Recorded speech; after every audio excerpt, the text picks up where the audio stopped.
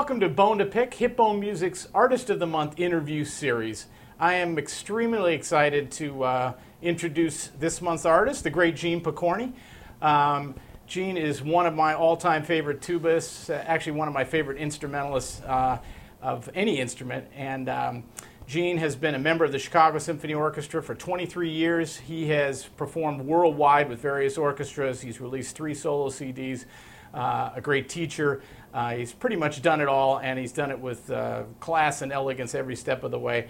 We are here today in Midtown Manhattan, just down the street from Carnegie Hall, where Gene will be performing with the Chicago Symphony Orchestra this weekend, and we are just absolutely delighted that he was willing to spend some time with us here this afternoon, and we can learn more about his amazing career and great life that he's led. Gene, thanks so much for being with us today. Pleasure to be here, Mike. All right, great stuff. Gene, you are a proud native of Southern California. I know you attended the University of Redlands and then got your degree from University of Southern California. I was wondering if you could maybe just share some of your thoughts about that time of your life, and also maybe touch on, I know Tommy Johnson, the great Tommy Johnson, was an important teacher in your development. Maybe just share some of your thoughts about Tommy. Sure. Well, I grew up in Southern California. I was raised in a trailer park. My folks owned a trailer park in a little town called Downey, which was about a mile away from where they built the Apollo spacecraft that first went to the moon in 1969. I started off on trumpet and eventually went to saxophone and then clarinet, and finally took up the tuba when I was in high school. And it just so happened that there was a former member of my high school from 10 years before who I got to know, who was a choir director at this local Moravian church. His name was Jeff Reynolds, and he became the bass trombone player in the Los Angeles Philharmonic. There was a brass quintet that got put together at this church, and all of a sudden I started to really get into the tuba, and Jeff was a big influence. And I took some lessons from him, and he was just a great hero to me when I was growing up. And having those Southern California roots, and seeing the type of lifestyle that Jeff had, playing in the Los Angeles Philharmonic, I just kind of got in my mind, I want to do that when I grow up.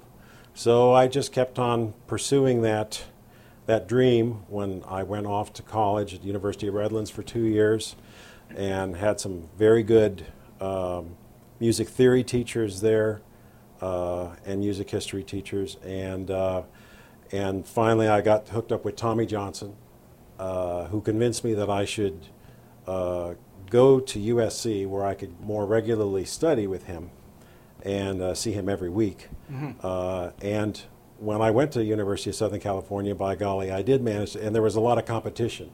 He had a tremendous studio, and he was a gentle warrior who kept me going, and he would always push to try to get things at the right rhythm, the right time, the right sound. And when you have the greatest tuba sound in the world happening 3 feet from your head, you know, when he's playing for you, you couldn't help but just be inspired by that type of energy and that type of inspiration. And also along those lines, Tommy Johnson also recommended that I take some lessons with Roger Bobo, who played the tuba in the Los Angeles Philharmonic. And Roger, of course, had many solo recordings out. In fact, many people in the Los Angeles Philharmonic who I listened to regularly had solo albums out. Tom Stevens, Miles Anderson at the time, Mario Guarneri, the Los Angeles Brass Quintet, the Los Angeles Brass Society. There was lots of energy when we're talking about the early 70s. And this was something that was really inspiring, and to have kind of Tommy Johnson being my underpinning as I moved along was a real help. Yeah. Oh, that's great. Great information. I forgot that your association with Jeff Reynolds, who I know has been a very positive influence on many low brass individuals, so it's great to hear that he had an impact on you as well. I know your first major professional job was with the Israel Philharmonic, and then from there you went to the Utah Symphony. Can you talk about maybe just a little bit how it was winning those first couple of auditions, and maybe what it was like being in those orchestras and how that kind of shaped where you were going to go eventually with your career. Sure. My first job was with the Israel Philharmonic, and this was in 1975. I was a senior in college at the time, and basically Roger Bobo arranged this audition with Zubin Mehta, along with having some other local players in the Los Angeles area, about 4 of us. And we played this audition for Mehta, and then he was supposedly going to be hearing some players in Canada in the next couple weeks, and it was just something to do to get out of conducting class for one lazy Friday morning in May. And several weeks later, all of a sudden I got a call from Roger Bobo saying, call Zubin Mehta at this number, and it was a long-distance number in Italy or somewhere. And he wanted to engage me as a tuba player for the Israel Philharmonic. So that was that audition. My audition for Utah Symphony was a little more dire circumstances. The tuba player at the time, Charlie Eckenroth, died suddenly, and they needed somebody very quickly. And so I got a call on a Friday, and they said, just be out here by Monday. So packed my bags and went out. So that wasn't even an audition. The first real audition, real meaning advertised and everybody coming in and everybody kind of, that happened in St. Louis, and that was a real audition where I knew that I probably had something a little more special than others. But my time in Israel was really a very, very influential time, because I really learned there what music was all about, because I was very into the technical parts of playing while I was in Los Angeles, and playing things at the right time and with the right tone, the right intonation and all that, but I never really got into the emotional part of emoting through your instrument. At least I wasn't mature enough to realize that when I was in Los Angeles. So being in Israel, which is of course a very emotional society, and that is a very emotional orchestra. You have the whole string section that basically were uprooted from native Russia, a lot of Jewish violinists who came to Israel, and they were all employed practically by the Israel Philharmonic, and you had many people still having numbers on their arms, you know, from the Holocaust times, and you just really got a chance to hear people really emoting through their instruments, more so than I'd ever experienced. So that was very influential time of my life. And then getting into Utah several years after that, after I left Israel, was another time when I just, all of a sudden, I'm back in the United States, and I'd spend hours just going through the jam and peanut butter sections of supermarkets, you know, just amazed to see all this stuff that I never saw in Israel, because there you just, you know, it was a different time. It was a different time. So I appreciated all of those different parts, and especially kind of learning the musical ins and outs, and listening to a lot of players in the Israel Philharmonic. That was a big influence. What a great point. I mean, in just looking over your resume and thinking about what to ask you, I mean, I obviously starting with the Israel Philharmonic is an impressive thing, but it's really great that you just shared that with us. The fact that the emotional side of it, from the coming out in the music, must have been, as you just described, quite amazing. So it's really a. I remember one time in particular. We were on tour. The Israel Philharmonic was on tour. It was March of 1978. It was my last couple of months in the orchestra. We were in Australia, and we found out that there had been a terrorist attack right on the road between Tel Aviv and Haifa, where some Arab terrorists had gotten on the shore and commandeered a bus full of Israeli school kids, shot them up, blew the bus up, and there was also a car that was hit with some gunfire. As it turned out to be, it was the family of a tuba student of mine who and his little brother was killed. In fact, I don't know, a month or so later, he drove by and we had a lesson, and he came out and he showed me the bullet hole in the back of the car. But the point is that we played. I remember very distinctly. We played a concert that night in Melbourne, Australia, at the City Hall. And the last piece we did on the concert was Hatikva, which is the Israeli national anthem. And I mean, the whole orchestra was just crying their eyes out and playing and it was just a very emotional time. You know, there's a lot of, being Jewish isn't just a hobby. You know, it's really, really some. Yeah, that's an strong. amazing story. Well, as a fan of great orchestral brass performance, I first, to be honest, I first became aware of your playing when you were with the St. Louis Symphony. We have a great mutual friend in Jim Martin, who is a wonderful bass trombonist and a great guy and a great musician. Fantastic. And we could talk about Jim for an hour, but let's... Actually, that'd be more interesting. I'd like to talk about Jim for an hour. He's quite a guy, and I just spent a week with him teaching up at Eastman this summer. It was really, he's fantastic influence on everybody he comes in contact with. But he was always telling me, you got to hear this guy, Gene Pokorny. It's unbelievable. You never heard the tuba like it. And he was absolutely correct in that, not overselling it in the slightest way. But you talked a little bit about St. Louis, and maybe you could talk a little more about being in that orchestra. I know it's still obviously an incredible orchestra and one of the best orchestras in the United States, but it seemed like the time you were in, it was kind of an apex for the orchestra. Musically, it was doing some great things, doing a lot of recording. The visibility factor seemed to be very high for that orchestra at the time. But anyway, maybe you could just share some of your thoughts about your time in St. Louis. St. Louis was a really great time. I never thought that would work out because I went to take the audition, among other reasons, because the week before the audition actually took place, I was sitting at the airport waiting to pick somebody up, and I was reading, there was this Time magazine article that came out that was listing the symphony orchestras, the top-notch ones, and Chicago they listed number 1, which wasn't much of a surprise, but then they listed the number 2 orchestra as being St. Louis. And that kind of caught my eye because the tuba opening was there at the time. So, and it said they did a lot of Prokofiev, a lot of Shostakovich, Eastern European stuff, and I figured, well, we don't do a lot of Prokofiev in Utah. We didn't do much of anything in Utah. I mean, we didn't do a lot. We didn't do that type of music in Utah. So I figured, well, this might be kind of nice, and besides, I like ribs. St. Louis, hey, you're getting pretty close to Kansas City. Look further. Yeah. It's in ground-to-ground missile range. Let's do it. So, went out there, took the audition, and but to move from the beautiful mountains of the Great Salt Lake Valley and the great topography that's around there, and to go into the flatlands of St. Louis was, oh my goodness, what did I get myself into?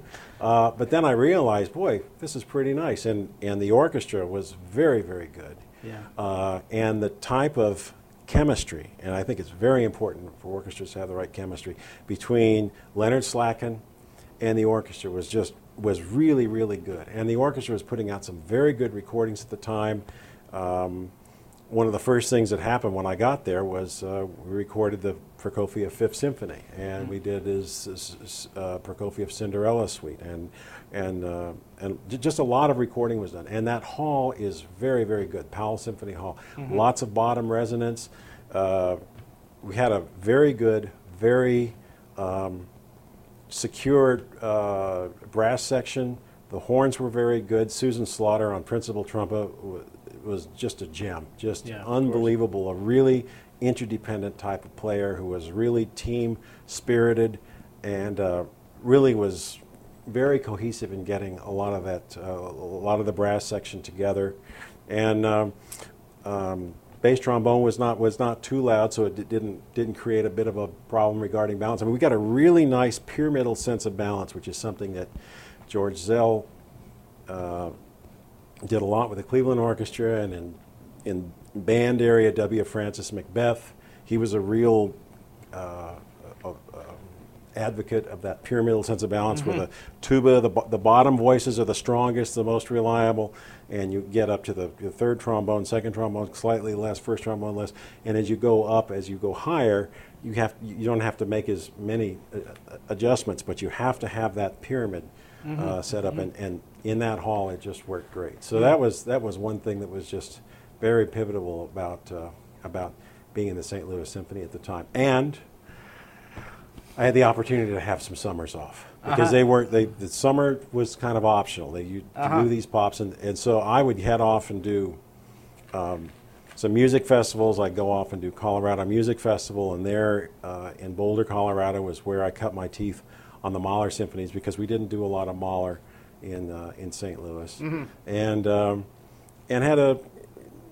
had some good time. So I had some time in the summer to kind of breathe a little bit. And I would come back to St. Louis and get some good things done. It was a great atmosphere there at the time. Management was strong, orchestra was strong, great players, and a great town. Town. I learned that I didn't need the mountains to be happy. It was a great town to live in. Yeah, that's a great spirit there. That's great to hear. Yeah.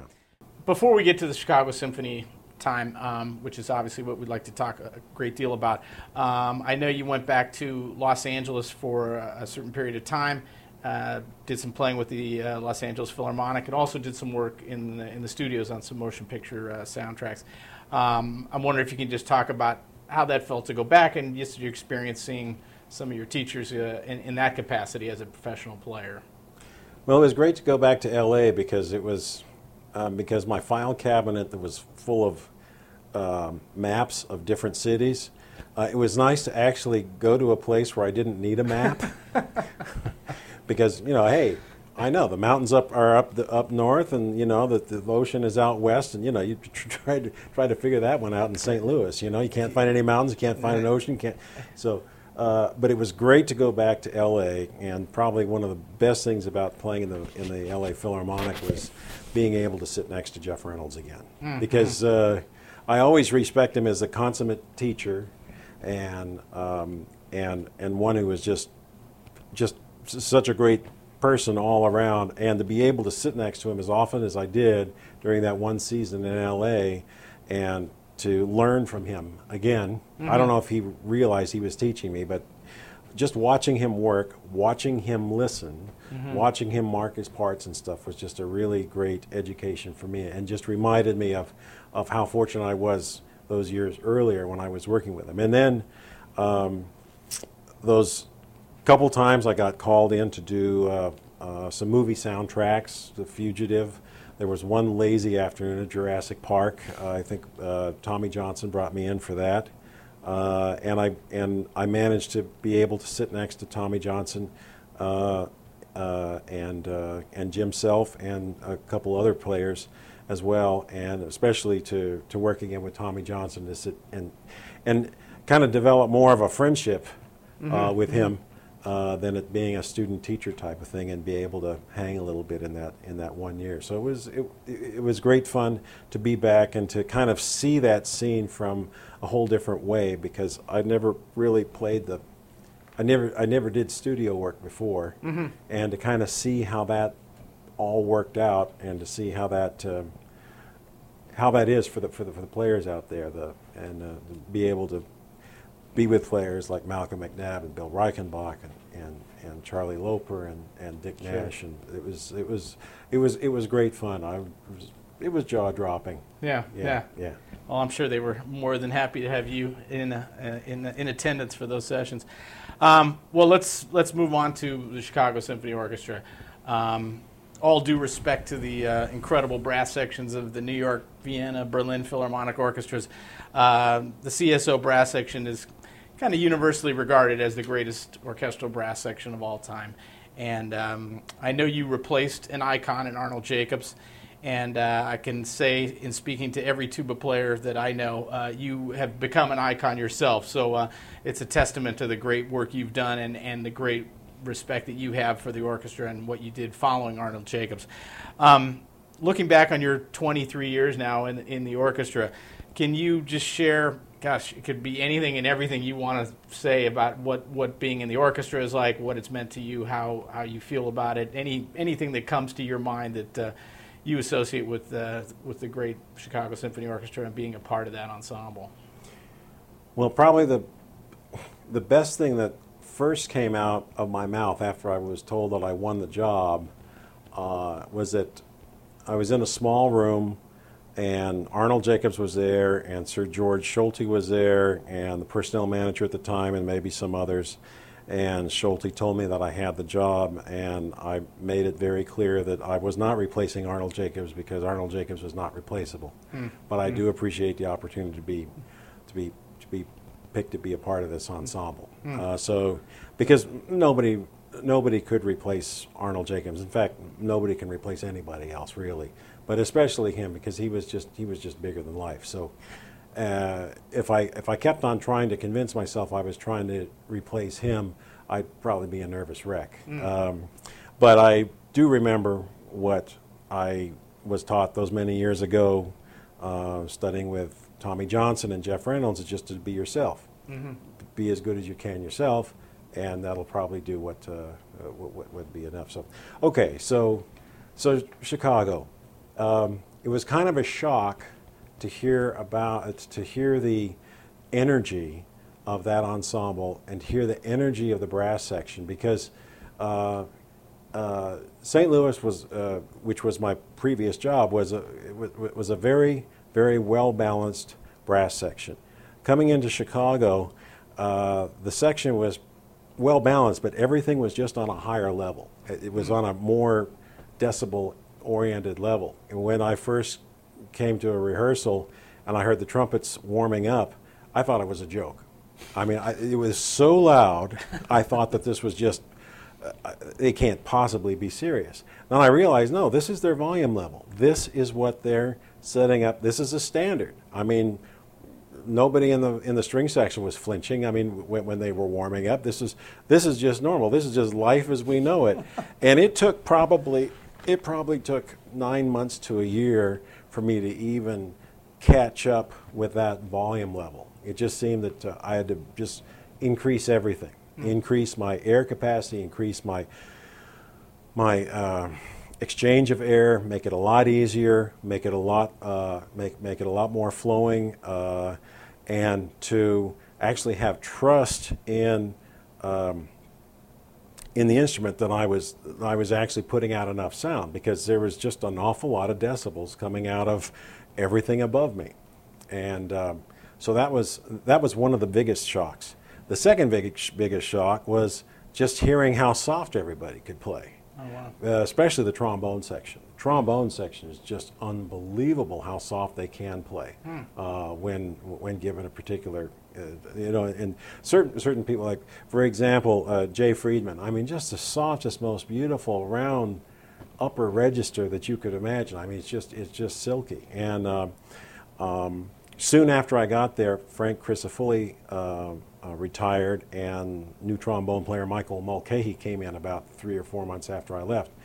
And to have this guy around was pretty amazing, because he's just an all-around wonderful player, can do anything. His pitch is really good, just makes everything in the first parts and the third part sound great, because he's such a great second player. And that's just the start of where Mulcahy is. And Charlie has a great contrabass register on the trombone, and really, really rich sound, and so trying to blend with that and trying to kind of eke out a bit of territory beneath his gorgeous bass trombone sound was a big goal of mine, because she takes up so much space. So it took a while to make this change into the Chicago sound, and fortunately,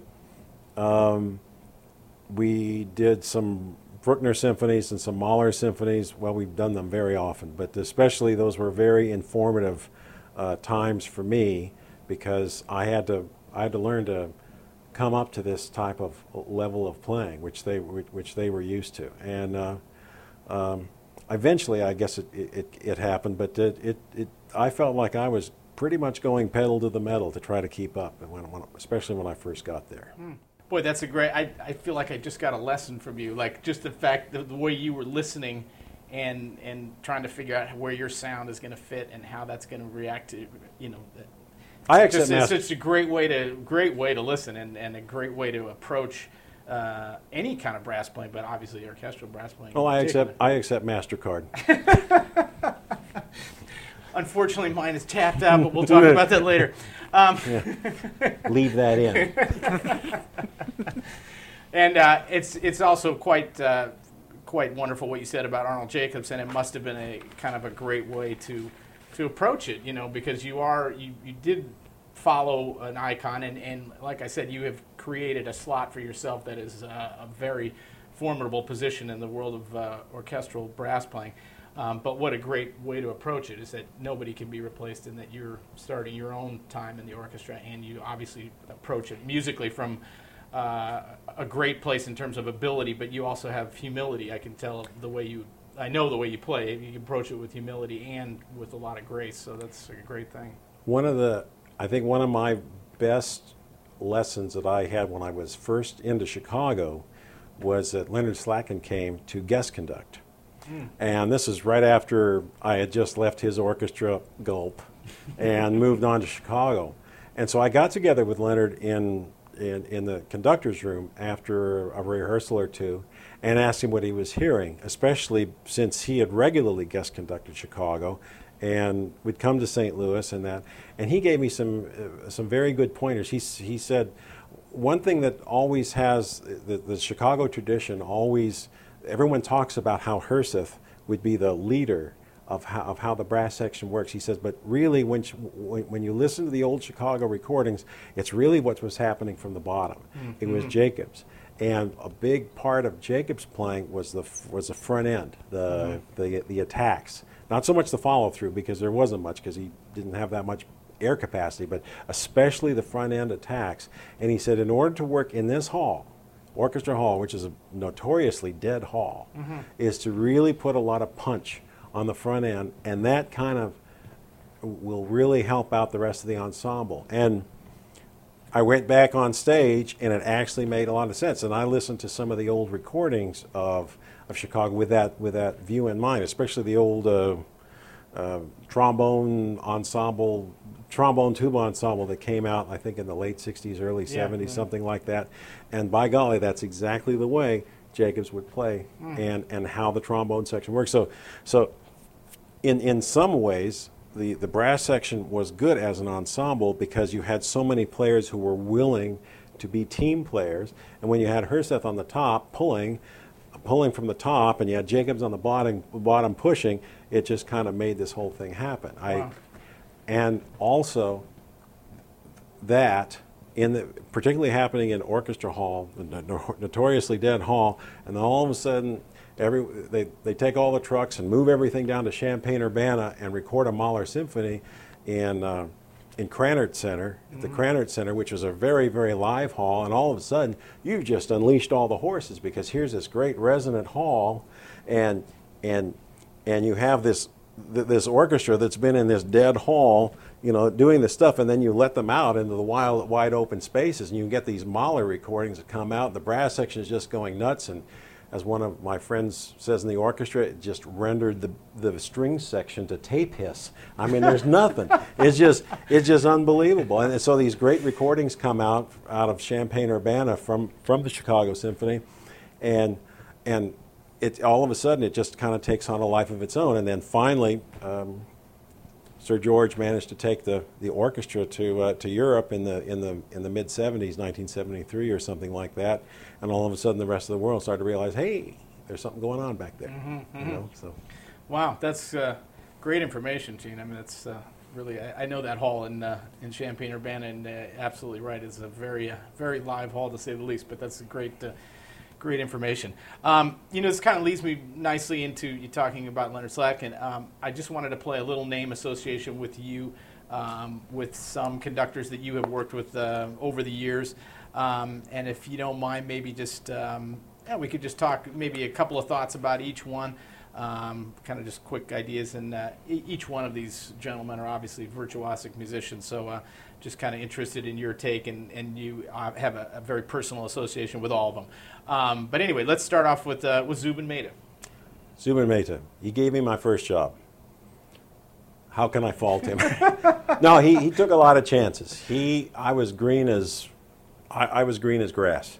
There was no reason for him to take me. He could have had any number of more experienced players for the Israel Philharmonic, but he took me on a dare. No, well, it may have been a dare. I mean, I don't know what he does in his private life, but no, he took a chance, and he trusted the people who he knew, Roger Bobo and Tommy Johnson and Jeff Reynolds and his brass associates there in Los Angeles, and he took a chance on me, and I will always feel grateful for his his trust in that Yeah. in that judgment. Yeah, good stuff. Well, he clearly heard something special that everybody else has heard now. Sir George Schulte. He gave me my Chicago job. Well, Sir George was a great musician who had very, very definitive ideas of how he liked certain things to be done.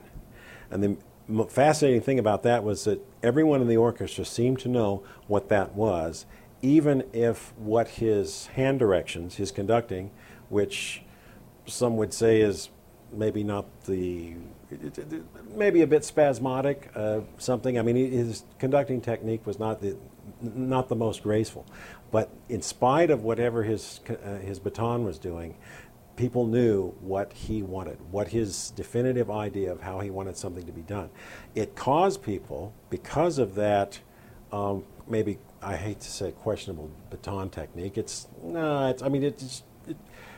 It worked well enough, but it caused people to listen like crazy. And I think that was one of the secrets of Sir George, because he managed to get the orchestra to listen to one another and to be unified in whatever his ideas, in spite of whatever visual flight rules were going on at the time. Yeah, interesting, very interesting. This next gentleman, from an outsider looking at it, always struck me as just an unbelievably consummate virtuosic musician, Daniel Barenboim. Oh yeah, well, Maestro Barenboim was a very, very, very talented guy who had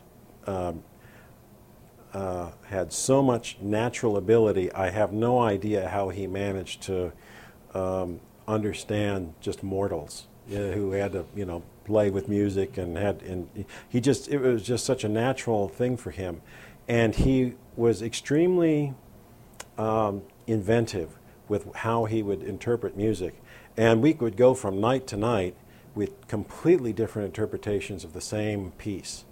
And I remember one person who actually dared him to change the end of Tchaikovsky's Fifth Symphony, which ends bum bum bum bum bum bum, and I think it was Clevenger who dared him to slow the last three notes without a rehearsal, and he changed it every single night. There was no point in even having a rehearsal with the guy because he would change it. It was almost like he was playing with a cat. He was just.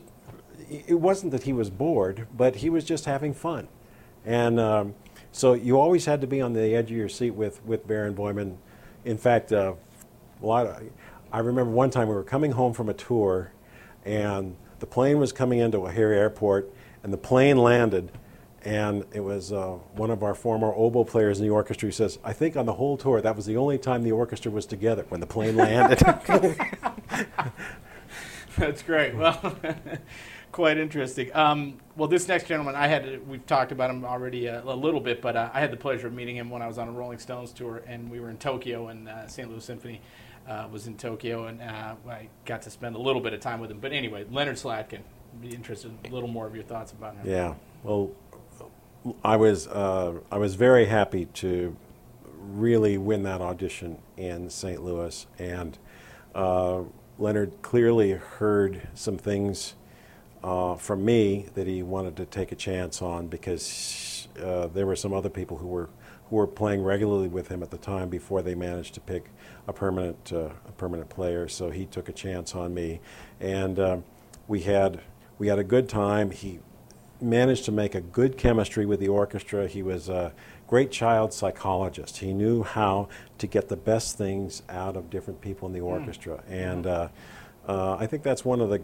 great things about the really great conductors. They really know how to get the best types of things out of certain players, out of certain sections, and Leonard could do that. He really put together a lot of great American music. I don't know if any of it will last, but as far as interpretation is concerned, he certainly put together a lot of good things. That chemistry in St. Louis was pretty amazing.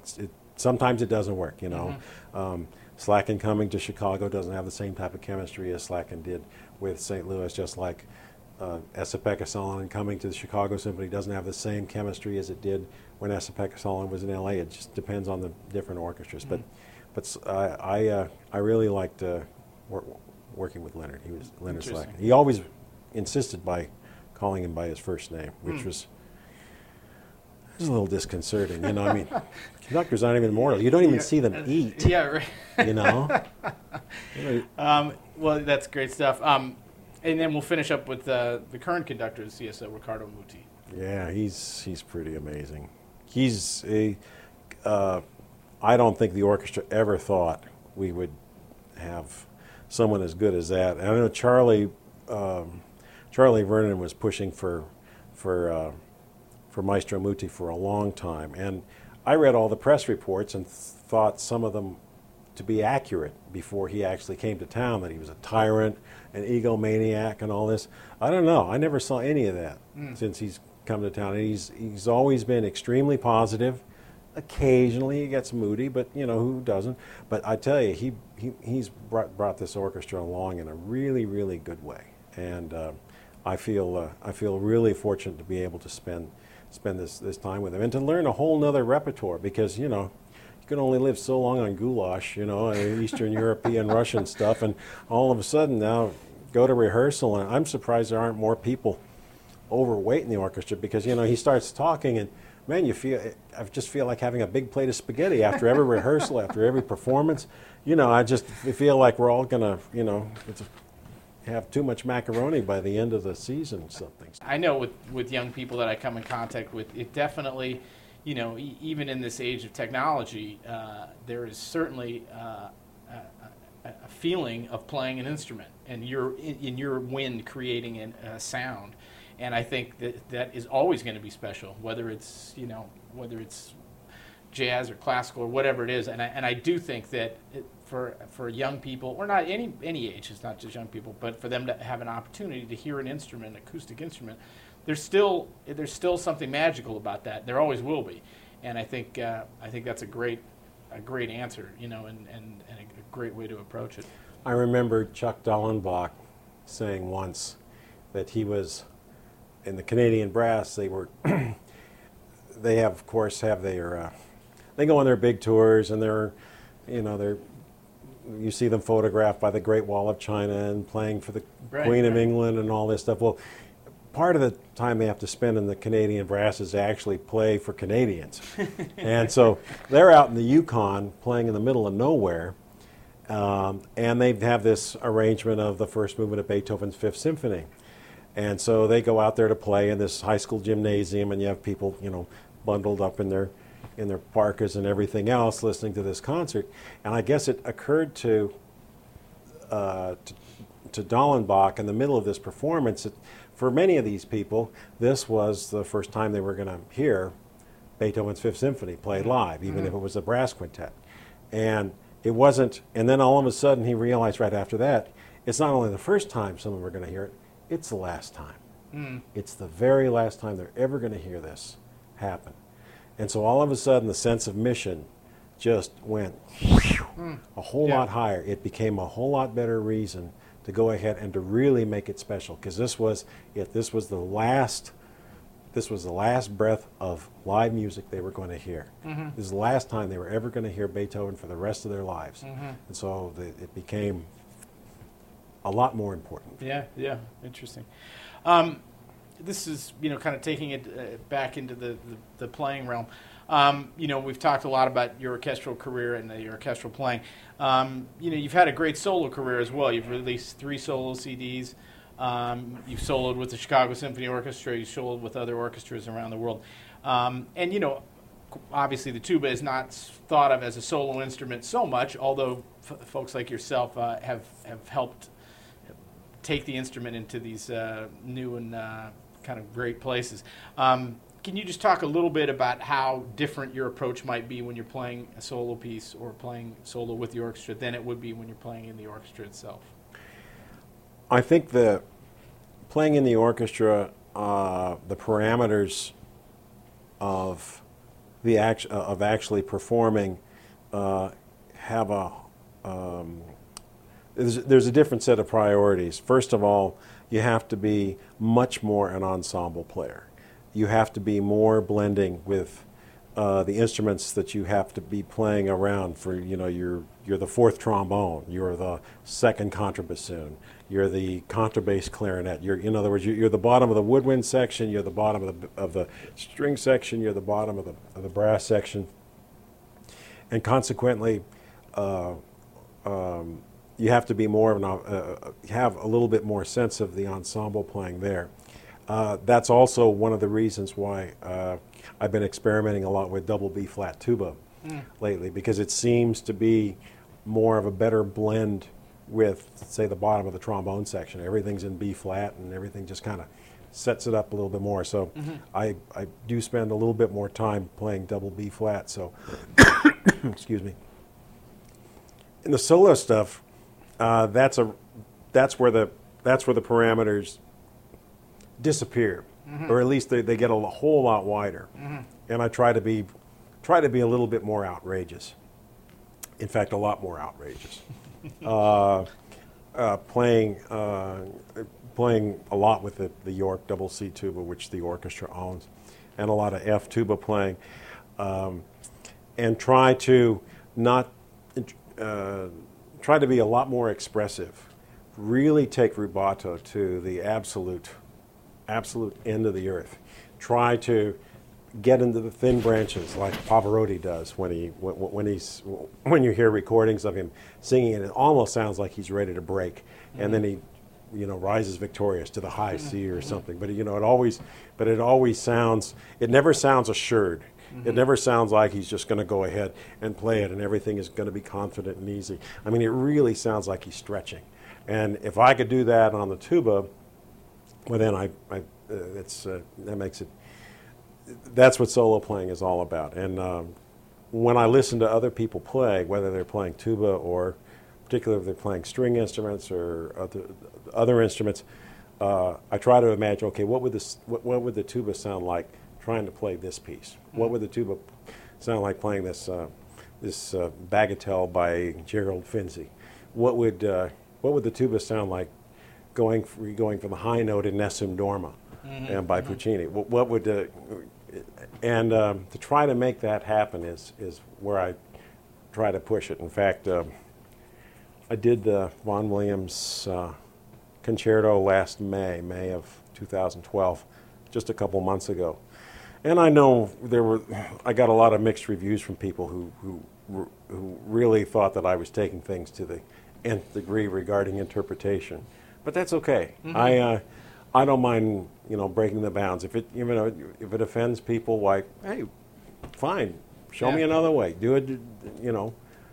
I don't mind. I think we have to be more expressive in our playing, especially brass players, because you listen to. I think one of the real inspirations for me is Wynton Marsalis when the Jazz Lincoln Center group comes to Chicago. The various colors he gets from that trumpet, and of course he's got maybe more parameters in playing his jazz stuff, and his whole variety of mutes that he uses regularly. It's just amazing the types of sounds that he gets. I mean, it's like Yo-Yo Ma getting all the types of different sounds he gets with a cello, and when you play a tuba, hey, it sounds like a tuba. I mean, how different can it be? Well, that's a great approach, and I think that's probably why you've had so much success as a soloist as well. Is taking chances and pushing the envelope like that. Gene, in addition to everything you've contributed as a player, you've contributed a lot to the brass world as an educator.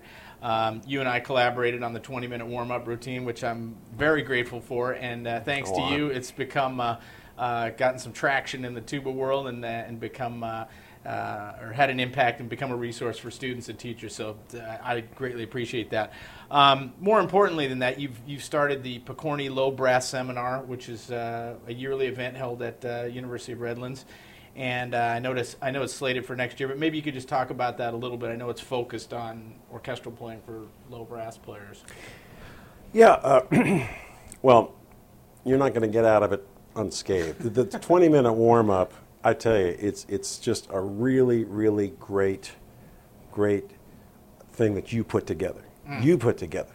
You put together. Wow. And the thing is, I know you would probably say, as an educator yourself, that there's nothing really phenomenal about it. You know, it's just 15 exercises that seem to catch most everything that you need.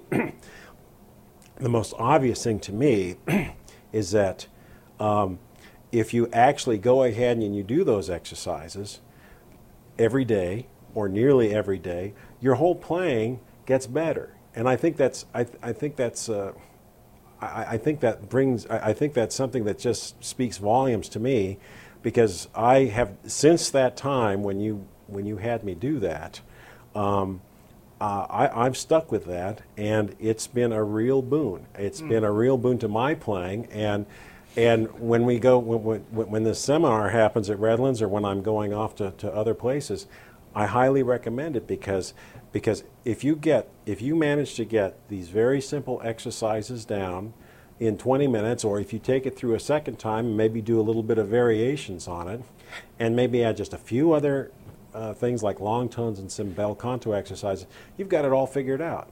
It's a really condensed way of keeping your playing going. Plus, you're playing against a soundtrack, which is keeping your rhythm straight, and you're going against some harmonies, which is keeping your ear training going. I mean, it's extremely condensed, and well, bravo! I know it's nothing phenomenal. You know, I mean, you just wrote these exercises out, but it works. It works. Thank you, Gene. That's very kind of you. I really appreciate it. Now, what was the second part of the question? Well, we're talking a little bit about the Pokorny Low Brass Seminar at University of Redlands. Yeah. It's great to go back to University of Redlands, where I spent my first 2 years in college, 1971 to 1973. And they gave me a very distinctive honor some years ago. They gave me an honorary doctorate, which was pretty amazing. I mean, considering my mental capacity.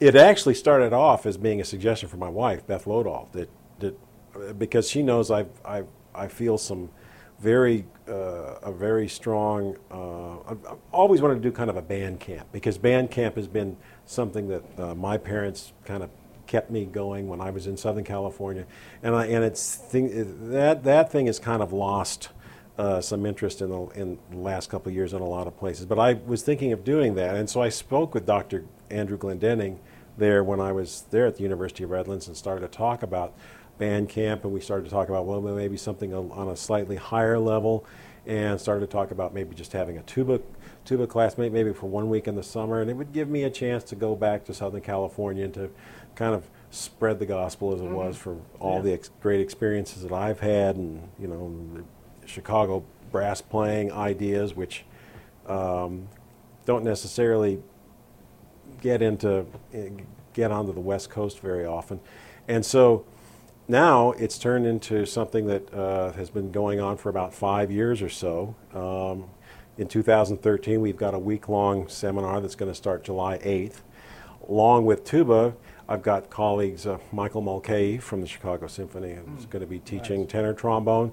Randy Hawes, a monster bass trombone player from the Detroit Symphony. We were on Woody Herman's band together. Oh, yeah? 100 years ago. Oh, sure. You mentioned Woody. Yeah. But I echo that. Randy's an unbelievable player. Yeah, no he's great. And Dr. Andrew Glendenning is just a great scholar, great organizer, and is just a genius at putting this stuff together. And he managed to get the Chicago Symphony low brass section to play out on the last Chicago Symphony tour to Los Angeles.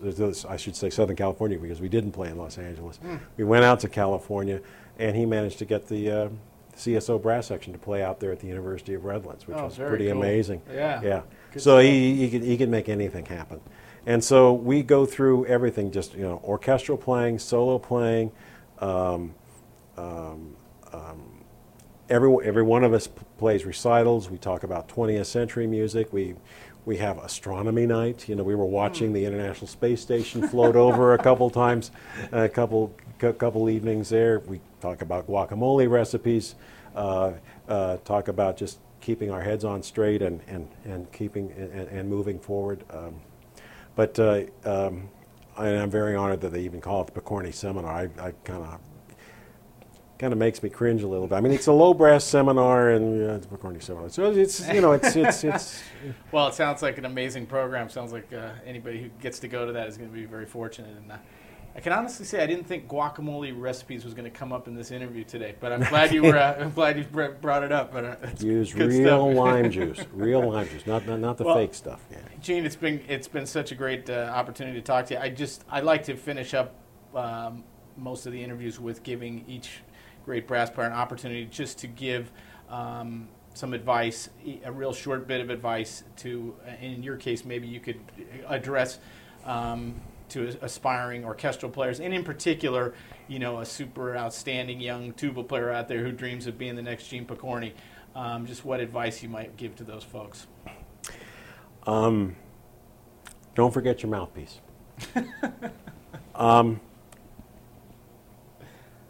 I would say probably to keep your goals kind of well set, and to take notes during your lessons. Take notes during your lessons and review them. I took notes during a lot of my lessons that I took with Tommy Johnson and Jeff Reynolds and Arnold Jacobs, and I would review those, and I would try to keep those in mind, especially when I would go through long tones and some other parts of my warm-up exercises. I'd also, especially, I think playing solos is really important. And if you go ahead and you're working on a lot of technical things, I think you should go ahead and plan at least one solo recital a year, just to keep your head moving and thinking about musical lines and musical thoughts and those types of things, and to not be so stuck in the just doing regimented exercises. The exercises are for the music. In fact, Barenboim never worked on exercises, he says in his book. He always worked on music. He would learn his technique by working on Mozart. So, not that we can. We don't have any Mozart. But and I think one of the advices, some of the advice that I got from Tommy Johnson is work as hard as you can for that orchestral tuba position that you want, but always believe that it might not happen, because the fickle ways of the way auditions work, the crisis in the economy at the time. Go ahead and realize where your passion lies, where the thing that really turns you on, and do that. Make sure it's something that you really have a passion for. And if you don't, if you think, well, maybe I'll just be a music educator, and if I don't win a tuba job, if your heart really isn't into music education, stay away from it. Be inspiring, or don't get into teaching at all. There's easier ways to make money. Tell you, I started the tuba rather late, and I wasn't the first chair in a lot of the groups that I started off on, but I just kept at it. It's a possibility that might actually work. So if you keep the dream as long as you can, keep the dream as long as you can,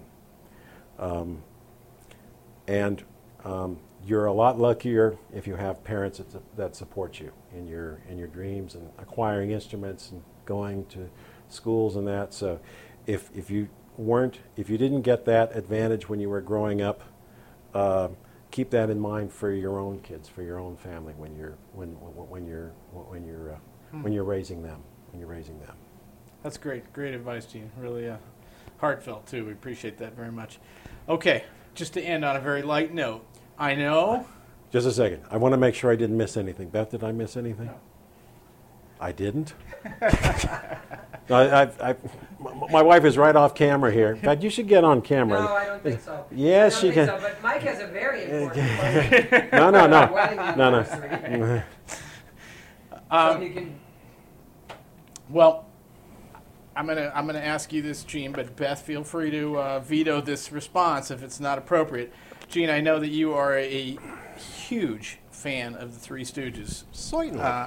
I have to, before this interview can end, we won't leave this room until you answer, but I'm sure you will once we put it in that framework. Who is your favorite Stooge? You really have to ask. I have to ask. It's Curly. I mean, who else? Yeah. When Yeah. did we get married? We got married on October 22nd, 1993, which was Curly's 90th birthday. Curly's 90th birthday. Now, that was it was the only. Fortunately, Schulte programmed the creation. This was the only time we could do it, because Haydn fortunately didn't write a tuba part. So we got married on Curly's 90th birthday, and 10 years after that, Curly's 100th, I happened to be playing the United States Embassy. The Chicago Symphony Brass Quintet played a concert at the U.S. Embassy in Tokyo, and Howard Baker was the ambassador, and Nancy Katzenbaum, his wife, and so we were playing this recital, and I made an announcement saying, well, this. I got up and made an announcement to the whole assembled crowd, including these people and then the CSO heavies and the management and the delegates and all this stuff that are assembled there in the main hall. I said, well, this is to commemorate the future U.S. national holiday of October 22nd because it's going to be it's Curly's birthday, Curly Howard's birthday. And I said, there's a reception afterwards, and if you all see any cream pies back there, you all know what to do. And I could see the blood drain out of Nancy Katzenbaum's face. So I went there and I played this Three Stooges theme song, and then the recital continued, and it was Curly's 100th it was birthday. Curly's 100th birthday. I can see now the question that's going to come out of the interview. The test question will be: Gene Pokorny was married on which famous Stooge's 90th birthday? That way, we'll be able to tell that you watched the interview to the end. That's right. But Yeah. Gene, this has been so awesome. It's always great to spend time with you. It's always great to be involved with you on any level, musically, personally.